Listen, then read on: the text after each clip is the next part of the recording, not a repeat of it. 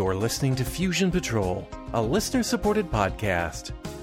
Each week, we take a single episode of a science fiction TV series or movie and overanalyze it to within an inch of its life. Welcome to the discussion.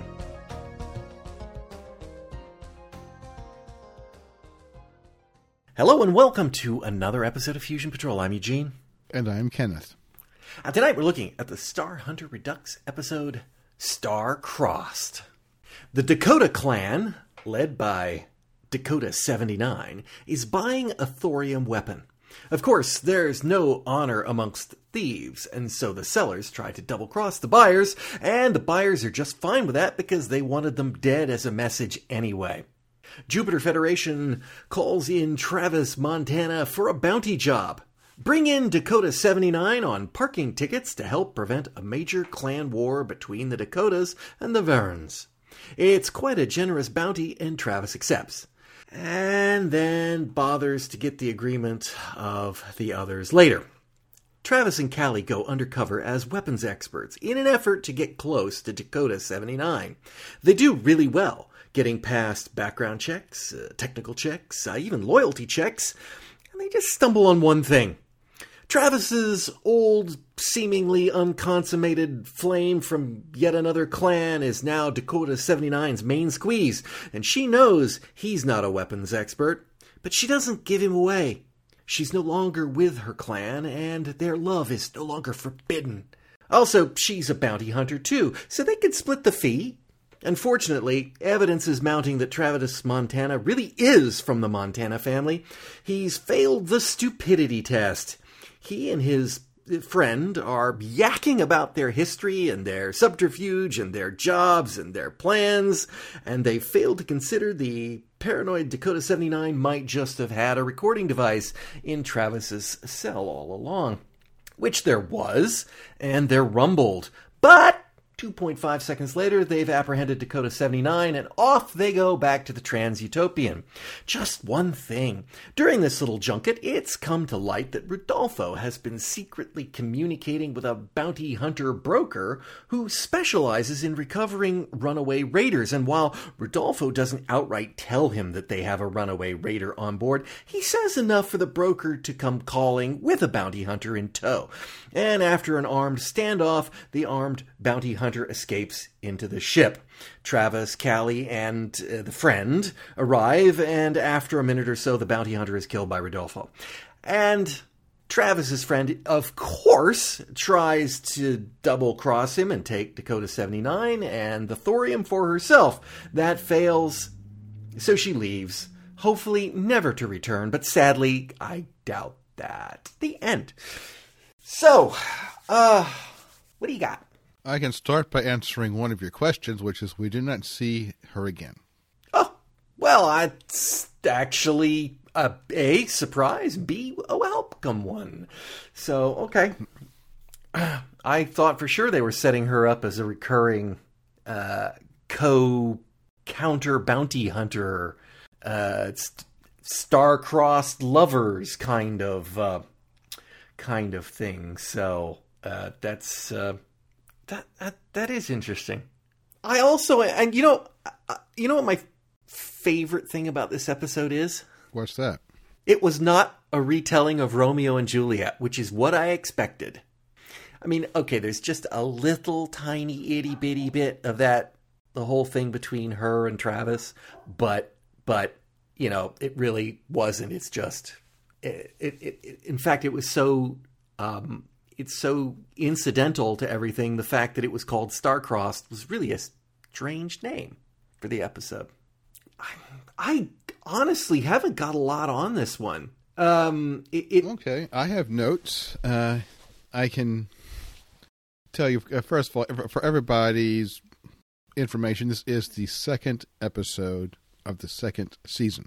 Mm-hmm. And this episode sets up part of Travis's backstory, okay. And in the next episode, we will get a setup on Marcus's backstory, and in the fourth episode, we'll get a setup on Callie's backstory. Yes, so it's a series of setting up the new characters here. What did they set up on Travis in this that we hadn't established in the last episode? I'm sure it's rephrase. It's more of a fleshing out a bit. Okay. But if that way, do we get a bit into, say, some of his dealings in Varen Clan? So we're learning more about the characters, and in this episode, we also have hints of character development that we will get more of in subsequent episodes. For example, did you notice that Marcus's eyes lit up and he got all very enthusiastic when Percy mentioned there were 2 ballrooms? No, I didn't notice that. I thought that was just sort of, wow, what a wildly useless thing to have on board this ship. But then he obviously doesn't realize what it is. So, yeah, okay. But I didn't really notice he was perking up. I just thought he was, if she'd said there are 2 Olympic swimming pools down there, I would have thought he'd have done the same thing. But, okay. So, big ballroom dancer he is. He loves ballroom dancing. That will come up in one of the episodes coming up. We get some more of Callie's backstory, and we have in this episode an introduction to a plot point that will remain relevant throughout the season, off and on. Okay, that is that she was Mars Federation Special Forces, and she had blown the whistle on a corrupt squad that was planting evidence on people. Right. And this is going, but I can tell you right now, she made enemies, including the gentleman who was hiring the team for the bounty hunting job. Right. And he wasn't the only enemy she made. Well, now, speaking of that, they said she was Special Forces, and I thought that's what Lucretia was as well. Yes. That sounds military, not cop. Yeah. And so the whole idea of planting evidence sounds more like cops than military. The Citadel squad was the one that was planting the evidence. She was not in that squad, but apparently she got wind that they were planting evidence. It just kind of sounds like she was in the same organizational structure, and that was just a different unit, and that's kind of... Right. It did sound like it, you're right. Yeah. But I just bring up the point that remember that because it came up here in episode 2, and it will come up a few more times. Yeah, fair enough. She's the poor little rich girl that hates her parents and has gone off and has a conscience, has a set of ethics, which I think is exactly what we're supposed to get out of Travis. Yes. Right? He had enough of the evil that he is part of, so they all become bounty hunters. In fact, it seems like everyone becomes bounty hunters. There's bounty hunters everywhere in this episode. They are just overflowing. The writer of this episode was Peter I. Horton, a.k.a. Peter Zorich, Zorich. And he was one of the writers in the first season. He's one of the few who came over from the first season. Is it...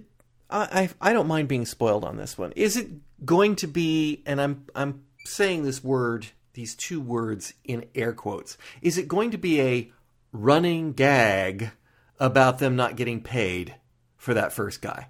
No. Oh, okay. I was worried because it had the earmarks of that when he brought it up, and I thought, oh no, please don't make that a running gag, because one, a running gag should at least be funny. And that isn't. So, all right, good. That's one I can check off my terror of the future. I should lead the other thing that I liked about this episode. Well, dual things. One, not much Percy in it, and 2, she wasn't anywhere near Percy in it.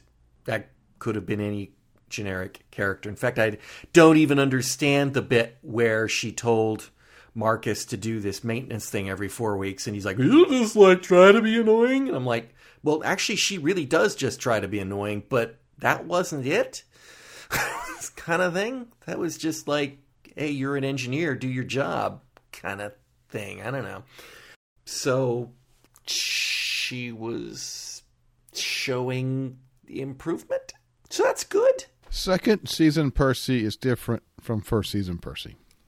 Yeah, that was kind of hard to tell in the first episode because she definitely had some of the worst of Percy's traits there, and then some of the not quite Percy traits. So I'm hoping she sheds that old skin fast, or just gets parts about this size for the rest of the series. But okay, I've got one other thing. What's that? So they set up the massive size of the ship. Now, you've mentioned this several times in the past, and it really has not been talked about. I mean, to a degree there is. For example, when they found the frozen guy. Blacklight. It's there, but it's not... It hasn't been, called to your attention to hit you over the head with it too terribly much, or anything about the other parts of the ship. But what called my attention to it was, one, they did it at the beginning of the episode, and you go, well, they walked to the door where it's the end of the place, and then they said, beyond that, there's a whole bunch of stuff that's nothing, that we don't do anything with. Okay, all fine. That's consistent. Then she opens the door to what should be a completely airless part of the ship, because why waste all that air? But okay, take one step in, look around, step out, close door. I thought, well, obviously that door will be opened later and someone will go through that door later. And they did, but of course he was just hiding right behind the door. I know they chased him further in to get to the big empty room, but it was just kind of odd. He could have done that anywhere on the ship. I did write this down when I was taking notes. Beyond that door were 10 more decks, plus kitchens, lounges, 2 ballrooms, and a baseball room. Yes, that's not really how I envisioned decks working. I would have thought the elevator would have stopped before you got to, oh yeah, and then we don't go anywhere down below deck 10 kind of thing. So that also was a little bit weird. But yeah, I did notice that this episode, it was more obvious to me in this episode that this is definitely a different Tulip on the inside. It is. And yes, I called it Tulip by mistake. It's a different Trans-Utopian on the inside. Well, the corridors are definitely different. Yes, people call it the Tulip too, yes. Yes, this is, the more we get into the second season, the more we see how much people obviously had destroyed these sets after the first season and rebuilt, and they did not rebuild to look exactly like the old sets. Mm-hmm. Yeah, they're definitely, both the corridors in particular with all the light up floors and everything, it was far too bright and shiny for the ship we know. And Travis's room just, didn't look like that set that they reused over and over for everybody else's room in the first season. Yeah. It did not have the same look. So it's like, oh yeah, it is a completely different set. So that popped out at me. The other thing that pops out to me, and this is a carry-on of what I said from last time, but it's even more obvious in this one, the Raiders are just biker gangs now. That's how they play. Yep. There seems to be nothing there that makes them seem anything but small-time criminals. And it just, the fact that they're hanging out on the Jupiter Federation and they're worried about them having a turf war, it's like, that does not sound like the Raiders at all. The Raiders are off, out there at their space jamboree or flying around on their ships, raiding kids and coming into the inner systems when they want to attack stuff. They're not hanging around having turf wars and, the Jets and the, what's the other one? West Side Story. The Sharks. The Jets and the Sharks. There we go. So it's the Dakotas and the Varans. And the other one that they mentioned. I forgot what that one was. But be grateful that they're not dancing in the streets like they were in the movie. Not yet. There's a ballroom. And I think Marcus is also a Varan, right? Ex-Varan, yeah. Ex-Varan. Well, okay, but once you're a Varan, you're a Varan. It's like, and then they send bounty hunters after you. So it was also kind of that, yeah, he was worried for Travis's sake, not his. Well, he was only an apprentice anyway. Yeah, I guess. Is that from the time they kidnap you until the time that you kidnap your first child? That's the apprentice something phase? like that. Yeah. I do appreciate the fact that there was some comments about kidnapping stupid people. Yeah. Is there any more to that? In other words, so we saw in the last episode that there was this kid who had been singled out to be the next Varen leader. That was Skinny, yes. Right. And they apparently targeted him. So this does not sound like, right, the raid we saw where Travis was taken, where it sounds like we hit a colony, we take all the kids we can find, and we get out, and then sort them out as they grow up. This sounds to me like they've actually got a chosen child in mind. They break in, kill the parents, take the kid off to be the anointed one, to grow up to be the next leader of the Varens. Did they do a test on him? I mean, did they get his standardized tests from school and go, oh, he's doing really well, that's the one we're going to steal? Because this raises questions in my mind. Or are they kidnapping kids who are too dumb to go home after dark when they're young and they get lost, and so that's why they got a bunch of dumb ones that they've got hold. It could be a combination of factors, and also to answer a recurring question about the Raiders. Apparently, it's possible to be born into a clan. Well, they did say that in this episode. She wasn't born to our clan or something like that. Yes.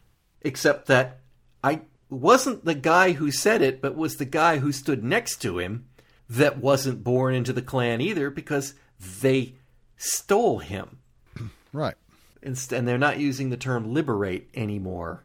Well, also, they were talking about Syrah, who apparently Syrah, that was her name. Yes, yeah. who as an adult had been part of another clan. Did they name that clan? I thought they did, but people did. I remember hearing some syllables. I never quite figured out what they were. Right, no subtitles. So yeah. Exactly. All right, Rodolfo. Yes.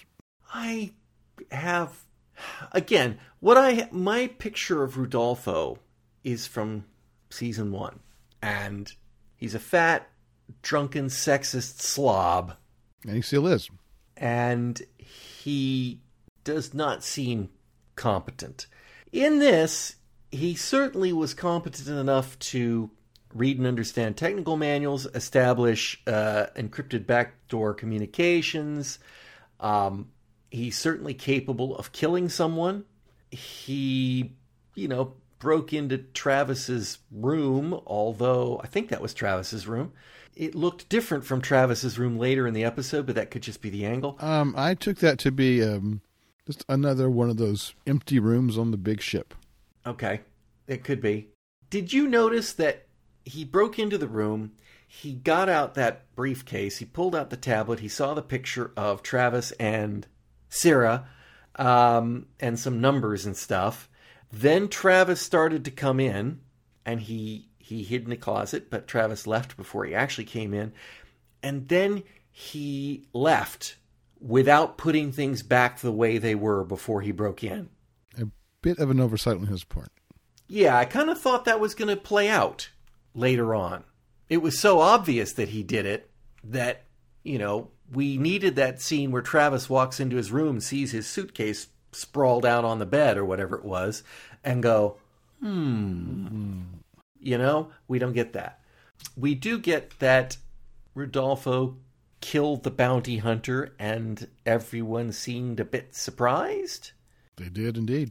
Is that because they don't kill, or is that because they didn't think Rodolfo had it in him? They're bounty hunters. They know they may have to kill, but if you look at it more or less from Percy's point of view, certainly she has known Rodolfo, and that would be a surprise to her. I mean, he was trying to rescue somebody who was kidnapped, so I mean, it did kind of seem like of that group of people, whoever got the shot should have taken it. So it didn't really surprise me. Of course, I couldn't tell if those guns were stun guns, because they are completely different from season 1 guns. They are. But we did learn. But the only way I knew that he had killed the other bounty hunter was we got that in dialogue in the next scene. Right. I had to do it. He knew who you were. Yeah. So it's hard for me to ask this question. Is that an indication that Rodolfo has realized that Travis is a better asset for him as a bounty hunter, even though he's not employing him directly? Or... That's at least part of it. Because, I mean, yeah, he hasn't hired Travis, and he doesn't work for Travis, but they're in a profit-sharing agreement between his bounty hunter, Callie, and him. And so if he's more effective, that renders Callie more effective, and therefore he gets more money. So it makes sense that he would, if he thinks he's good, and I mean yes. good at the job, not good as a good human being, I think. I mean, you could take the standpoint that says there are a finite number of bounties, and I either get half of that finite number, or I get all of that finite number. You could take that one as well. But well, there's one aspect of Rodolfo, or a few aspects. Well, I'll back up. Rodolfo's character is fairly consistent in both seasons. He likes money. The more he can get, the happier he is. All right, well, at least that's, at least we know where his heart is. And we have noticed that he's not entirely above board about that. Of course not. In the past. Well, that's not, of course not. I mean, Travis, I'm sure, likes having money too, but he seems like he's going to play it on the up and up. Yeah, but we know Rodolfo's character, so it just fits. Yeah, there have been a few times in the past where he has, I wouldn't exactly say double-crossed, like he hasn't double-crossed Dante or anything, but there have been a few times in the past where he has cut questionable deals that he expects Dante to carry out. So, I don't know how far he would go. I don't actually have a clue as to how corrupt Rodolfo is. You'll have 20 more episodes to get an idea. To know how corrupt he is. All right. Let's see. What else can I think of? So, Jupiter Federation. Yep. That guy used to be a cop. His name is Rendall Ving. Okay. Ving! Mr. Ving is a former cop. It sounds to me like he was a cop, but then the Jupiter Federation found out that it was better to hire not cops to do their policing because they could basically break the law. So the cops quit and became not cops. Is that what I'm getting out of this? That's somewhat there. Is that there's so much bureaucracy that it's just quicker to hire bounty hunters. But he's not a bounty hunter. No, but he's not a cop anymore either. No, he's one of the recurring themes in Star Hunter, especially in the second season, is that when we do see police officers, they're frequently corrupt. Oh, it's such a rosy and optimistic future that they've got presented here. I know. Scrawl on the wall everywhere, and yeah. By the way, get used to seeing that set of Sin City. I was wondering. It's already we're back here. We first saw it in the previous episode, and keep seeing it. The whoever it was who paid for the sets had that set built, and people were going to get their money's worth out of it. Yeah, I mean he's. There are only so many places you can go to, and I mean Sin City.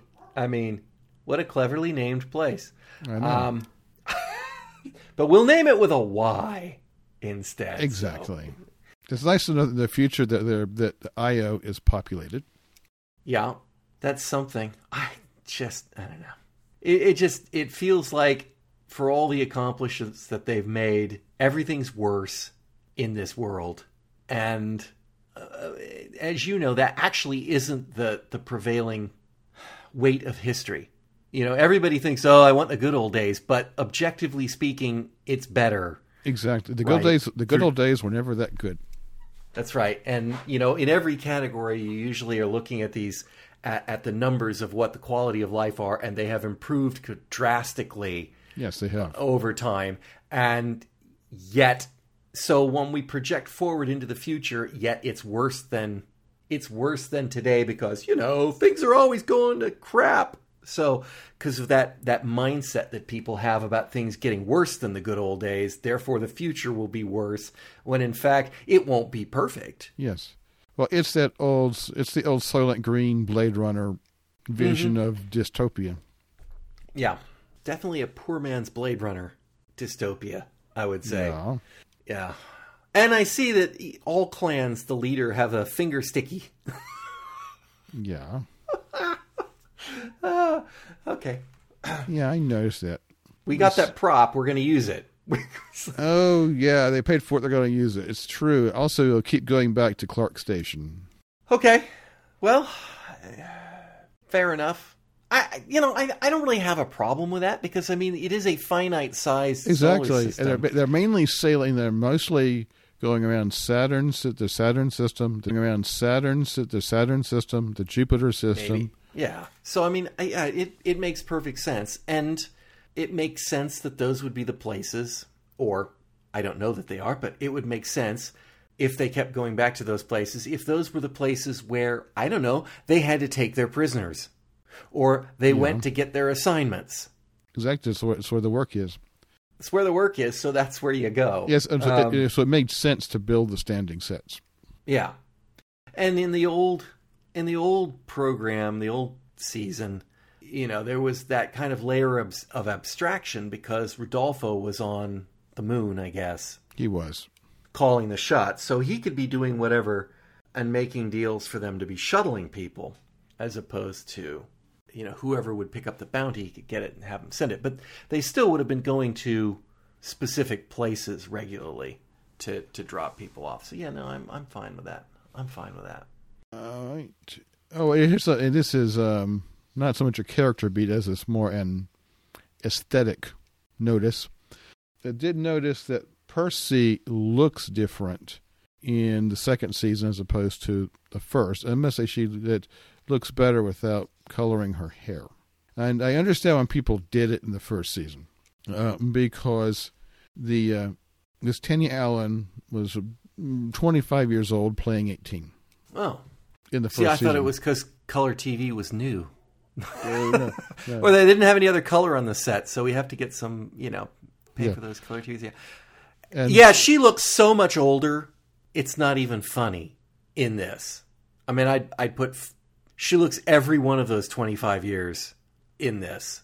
So, and I'm not saying that to be mean. It's just she absolutely looks like this is many years later than when she was in the show. Whether that's makeup, whether that's because there is a few years delay, whether it's because they've cut her hair completely differently or they use less makeup or whatever it is. But she definitely looks older. And that's good to me because I'm a really old person. And so she doesn't look as childlike, in the rear view mirrors kind of thing.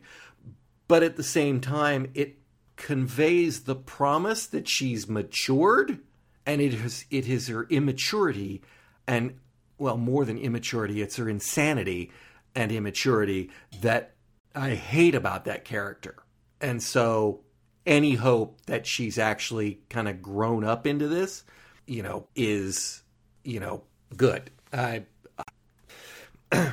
But yeah, I noticed that she definitely looked, in this one in particular, older than the last episode, in fact. Well, the previous episode had to straddle everything. Mm-hmm. But throughout this season, she goes through a variety of hairstyles, but she does look closer to 30, which is where she was.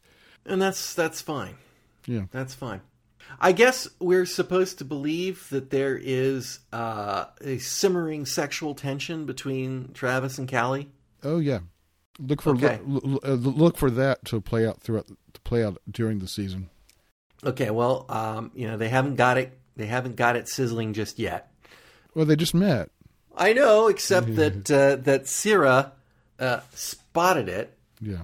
So it was supposed to be there for us to see. There's a little bit. There's a little bit of lust at first sight. Yeah. Okay. Yeah. Well, Again, I'm not having any problem with the guy playing Travis. He seems to be all right. Clive Robertson. Two episodes in a row, and he hasn't done anything outrageously stupid. Maybe a little bit. The fact that they just went ahead and blabbed on in their, whether it was a quarters, whether it was a cell. I think it was sort of locked quarters, but wow. I was like, wow, how could you not think that you were being monitored 24/7? That boggled my mind. You could ask the same question about Sierra. Yes, both of them. Yeah, I'm not making an excuse for her either. It was like, this is definitely not the place to put your cards on the table. It was not Sierra's place to walk into that room and say, "Hey, Travis, what's going on with you?" It's like, if you were going to give him away, why didn't you just give him away when he came in? So, yeah, that. Apart from that, though. Yeah, and what did you think about Callie and her attitude, especially when she jammed the fork between Ving's fingers? Still getting a read on her. Obviously, that was immediately following that scene where it was revealed that she's, on the outs from Special Forces because she did the honorable thing. So it's entirely consistent that she feels very strongly about these things, and probably, let's face it, you've done the right thing and you've gotten the shaft. You've been essentially cashiered from the military for doing the objectively right thing. So, yeah, no, I could see that she would be mad about it. And we get that also from the fact that she's obviously not at all happy with her parents. So she's got a temper. So, okay.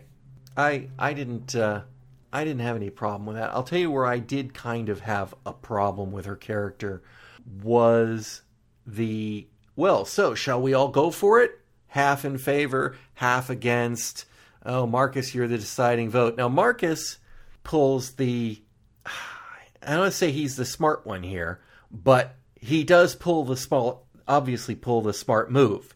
He doesn't want to be the person who is the deciding vote, because who wants to be that person? And so instead he manipulates Callie. Yes, by making her do a dumb thing, which is appeal to her machismo. Oh, McFly, are you chicken? Right? It's that. He gets her to do any old dumb thing, apparently, because basically he's called her chicken. He's done it more subtly than Biff would do to get Marty McFly going, but it's the same principle. Don't like that character trait in her. She seemed to be, or I want to take that back. I was going to say she seems to be reasonably competent. She's reasonably competent to the military stuff and the fighting stuff. Okay. I don't know whether she's a competent bounty hunter, because it turns out she's never done it before. Right. Right? Last time we got the impression she was a bounty hunter. And I guess, if you get the license, you're a bounty hunter. The fact that she's never actually brought anybody in before, are you not, is she like, what is the state of a virgin bounty hunter? She has not brought anybody in, and we didn't get that last time. This time she did explicitly say that in her background, that was her first case, and then she got it stolen by Travis and Marcus. So, she's not an experienced bounty hunter. She's an experienced fighter, not an experienced bounty hunter. But I still don't like her being riled up by the chicken thing. That just doesn't sit with somebody that's supposed to be competent in that kind of thing. But I guess we'll see. Yeah, there are 20 more episodes to see. And I did like the scene in which Ving asked her for an apology, and she expected him to apologize to her. I gotta tell you the truth. When I couldn't figure out what she was supposed to apologize for.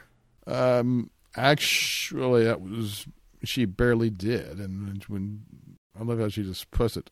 I said I apologize. Yeah, but I literally don't know for what. she didn't do anything wrong. I mean, yes, she swiped a fork at him, which scared him. She scared him. She didn't break any skin. Yeah. I mean, is she supposed to pay for his new pair of pants or whatever? But I didn't really I'm with you that. there. She didn't do anything for which to apologize, but I guess make nice with the man who's paying the bounty.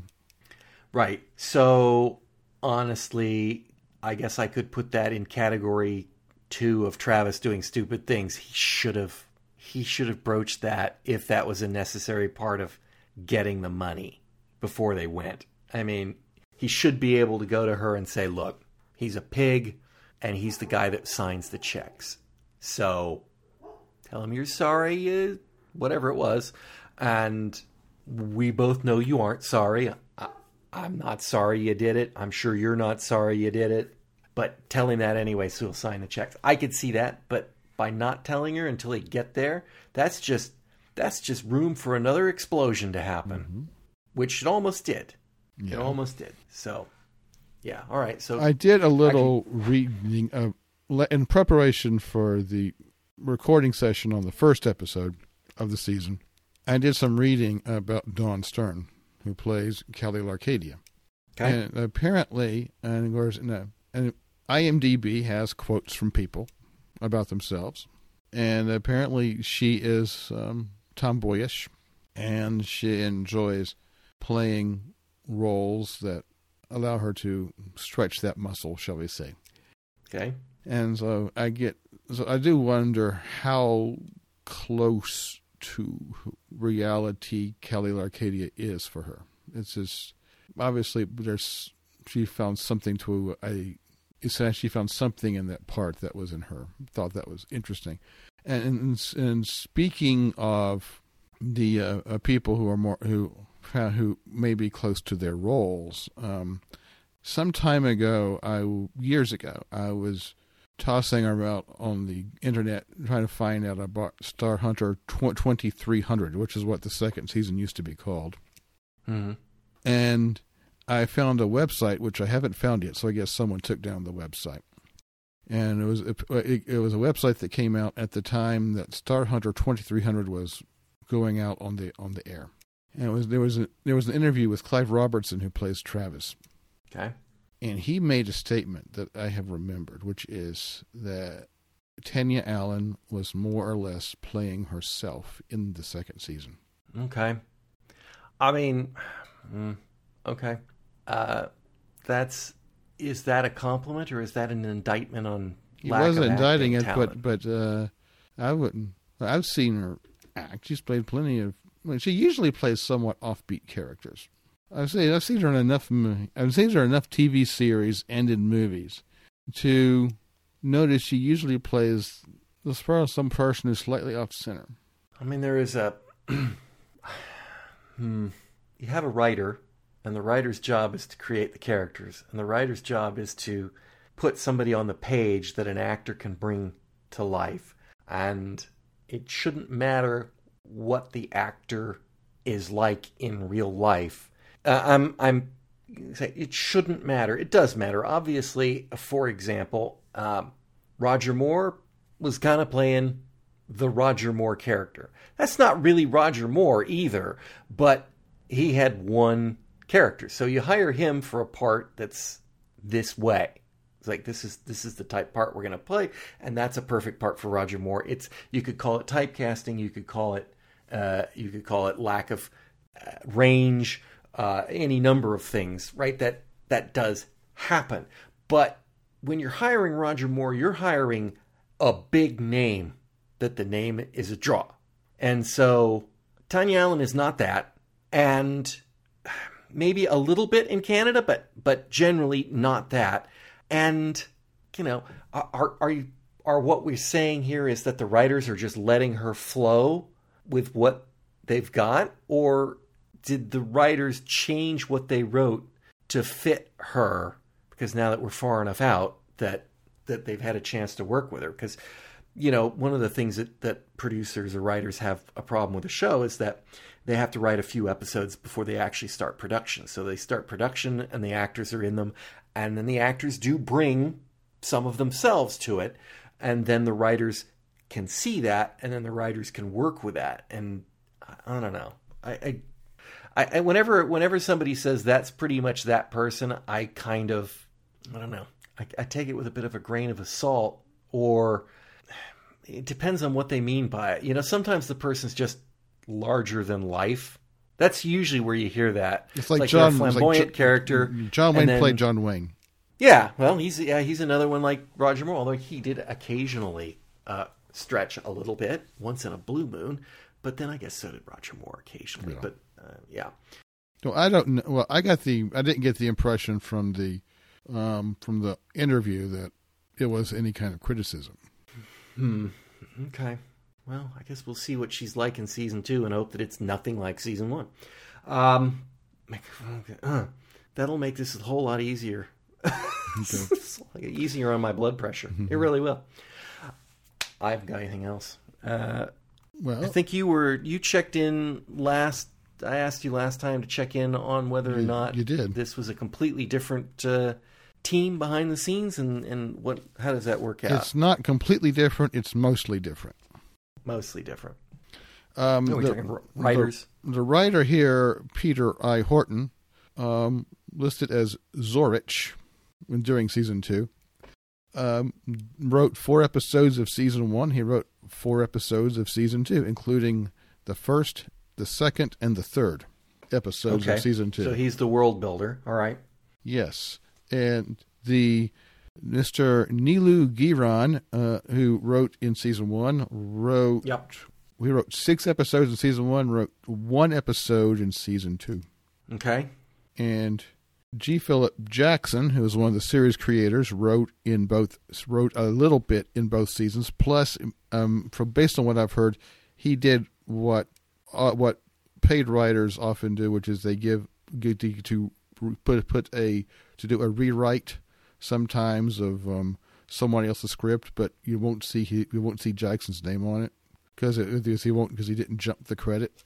Okay. But yeah, so I know that when I was watching some of the, I know about this better on more established shows like Star Trek: The Next Generation, where the staff writers often did a rewrite of someone's script, and then you just saw the original person's name on the script.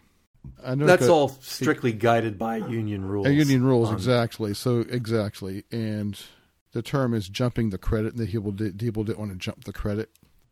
They're mostly different directors in season 2. What did you think of the directing of this episode? When I watched it yesterday, I really wasn't paying so much attention just to the visuals. I'm going to say there were two places where the direction jumped out at me. One was the scene where Percy pulls the gun and shoots at the bounty hunter, or shoots at the bounty hunter broker. And Tovey. That one should have gone back for a retake because it looks terrible. It looks so slow and so awkward for a trained bounty hunter has a gun on Percy. Percy is hiding a gun, and she manages to very slowly and awkwardly make back and get a gun and shoot and hit somebody. It looked terrible. Yeah, I saw her with one hand behind her back, and I figured there's a gun back there. Then there's that too, but yeah, it was just not. It just was not smooth. It was not fluid, and it did not convincingly look like she had time to pull that gun and shoot before she'd have been gunned down. And that's on the directing or on the editing. That didn't work. And the other scene that really drew my attention, and I thought, this is intentional, and it's ugly, and I don't know why they've done it. And that's the scene where Dakota 79 and Sarah are lying in his bunk, and his boot is stuck in front of the camera. Yeah. Why did they do that? The framing of that shot is hideous. It is. Like, I remember that scene. Yeah, it was. I can take your point. The director was Roger Gartland, and Roger has a foot fetish, perhaps. Yeah. He directed 6 of the 22 episodes. Okay, including the last one? Including, no. The previous director on the first episode of the season was David Wheatley, who directed 7 of the 22. Okay, so he's a staff director. All right, both of them are. Well, anyway, those were the things that caught my attention. Yeah. And beyond that, what is the next episode? The next episode of Star Hunter Redux is Biocrime. Biocrime. And boy, more crime. It's a Marcus Fagan-centered episode. All right. Well, it will be interesting to see whether this character... He's a bit annoying in the first one. He was a lot better in this one. So it'll be interesting to see how that goes. Yeah, I'm trying to imagine Marcus as a raider. It's... Right. You've always got to have the short, creepy guy in your gang, and that's him. Yeah, yeah, Mickey, go get him, yeah! That guy, you got to have him. That guy who also likes ballroom dancing. Yeah, that's interesting. All right. Well, I guess they would call that character development nowadays. Okay. Kenneth, thank you for joining me. My pleasure. Listeners, I do hope you'll join us all again next time on Fusion Patrol. We hope you've enjoyed listening to Fusion Patrol, a listener-supported podcast. There are over 500 previous episodes available at FusionPatrol.com. Come join the conversation on Twitter, our website, or Facebook. Find out how you can become a supporter at patreon.com/FusionPatrol. Supporters get early access to all regular episodes, bonus episodes, and more. There's even an optional podcast series where we're looking at the classic TV series Babylon 5. Our music is Fight the Future by Amber Wolf. This has been a Lone Locust production. On the next episode of Fusion Patrol, we'll be looking at the second episode of the 11th Hour, entitled Containment. And we discuss the experience of viewing epidemic fiction during a pandemic, just what Hood has been spaffing his Whitehall budget on, and a piece of misdirection concerning digging up zombies to make way for yuppies. Please come join the conversation on Fusion Patrol.